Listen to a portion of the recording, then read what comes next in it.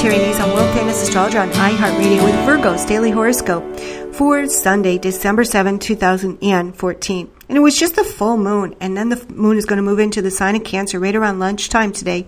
So perhaps there was some added responsibilities put on the sign of Virgo. Perhaps you had to be mommy, daddy, or leader. Perhaps you had to go and help a family member. The sun, of course, is in your solar 4th house. The moon is high in your solar 10th house. This means somebody is relying on you to do something for them. The sun, of course, is solarizing your solar 4th house of home, family, beginnings, and endings. And you're looking towards the future because that's what we do when the sun is in the sign of Sagittarius. We look toward the future.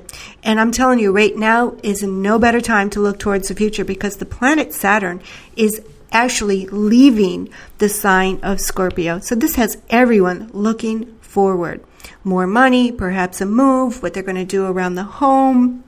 The sign of Virgo, maybe even thinking about buying and selling real estate, having a second vacation home somewhere. Venus, of course, is out of bounds here, and so your ideas are wild. Maybe you want a beach home, maybe you want a lake home, maybe you want a mountain retreat.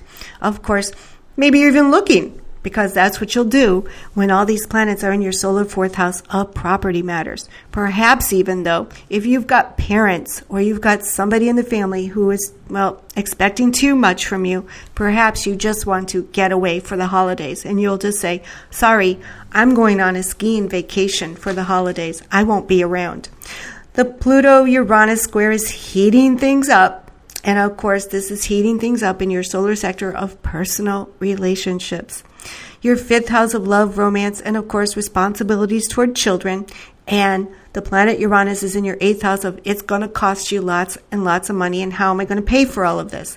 So perhaps even you, as you're about to make some kind of major change, perhaps a job change, perhaps a move, you're wondering, am I going to be able to afford all this?